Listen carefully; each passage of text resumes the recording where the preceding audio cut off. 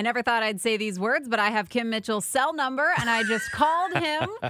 Kim, thank you so much for joining us during our 12-hour tribute broadcast. I'm going to call you one night around the campfire after some wine. Make sure it's after 2 a.m. There we go. Yeah. So summer is usually obviously a very busy time for you touring on the road, but this year I guess it's all kind of up in the air. What have you been doing to keep busy in self-isolation? Nothing. Yeah. You know what? I'm waving the flag that it's okay to do nothing. People are, a lot of people are like the do-gooders. Some of the do-gooders like, well, make sure you get up and do this. And here's some great ideas. I'm like the one going, hey, it's okay to get up and sit in a chair for like 2 hours or 3 hours doing nothing. And everybody's like, oh, you've been writing and stuff. I'm like, no, I haven't hardly even picked up the guitar. My diet has gone from sort of okay to like, I'm on this hot dog run right now. So hot dogs with onions and chili sauce, and then, some potato chips. So, So you're coming out of this with the quarantine 15 is what you're telling me. Yeah. Yeah.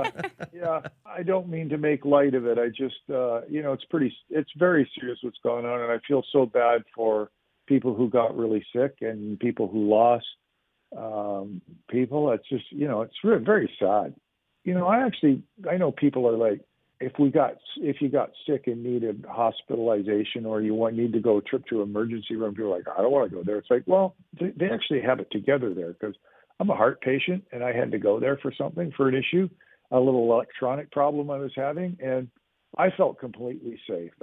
People were, it was amazing how well I was looked after, how pleasant people were. You know who else I feel sorry for? In this whole thing, I don't feel sorry for them. I think it must be difficult. Our teenagers, because, at a time when a 14 to 17-year-old really needs to be with their friends and separate from their family, as an adult, I'm okay a month or 2 months, but for a teenager, a week must seem eternity being locked in the house with their parents, And then, some of my married friends are saying to me, I'm not married, but I just thought I'd slip that in, Taylor. So, in case I call you after a couple glasses of wine one night? Yeah. Hey, Kim, I thought we got on really good on the radio there. But, just I find that teens just have it really, really rough. That's all.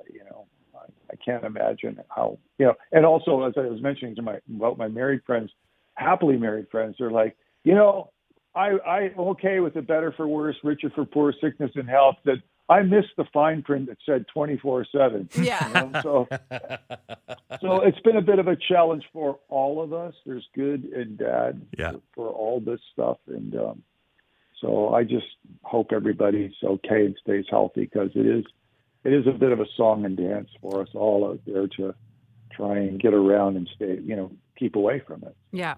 That's Kim Mitchell. Kim, thanks so much, and we look forward to the time when we can get you and the guys back into Peterborough for a show.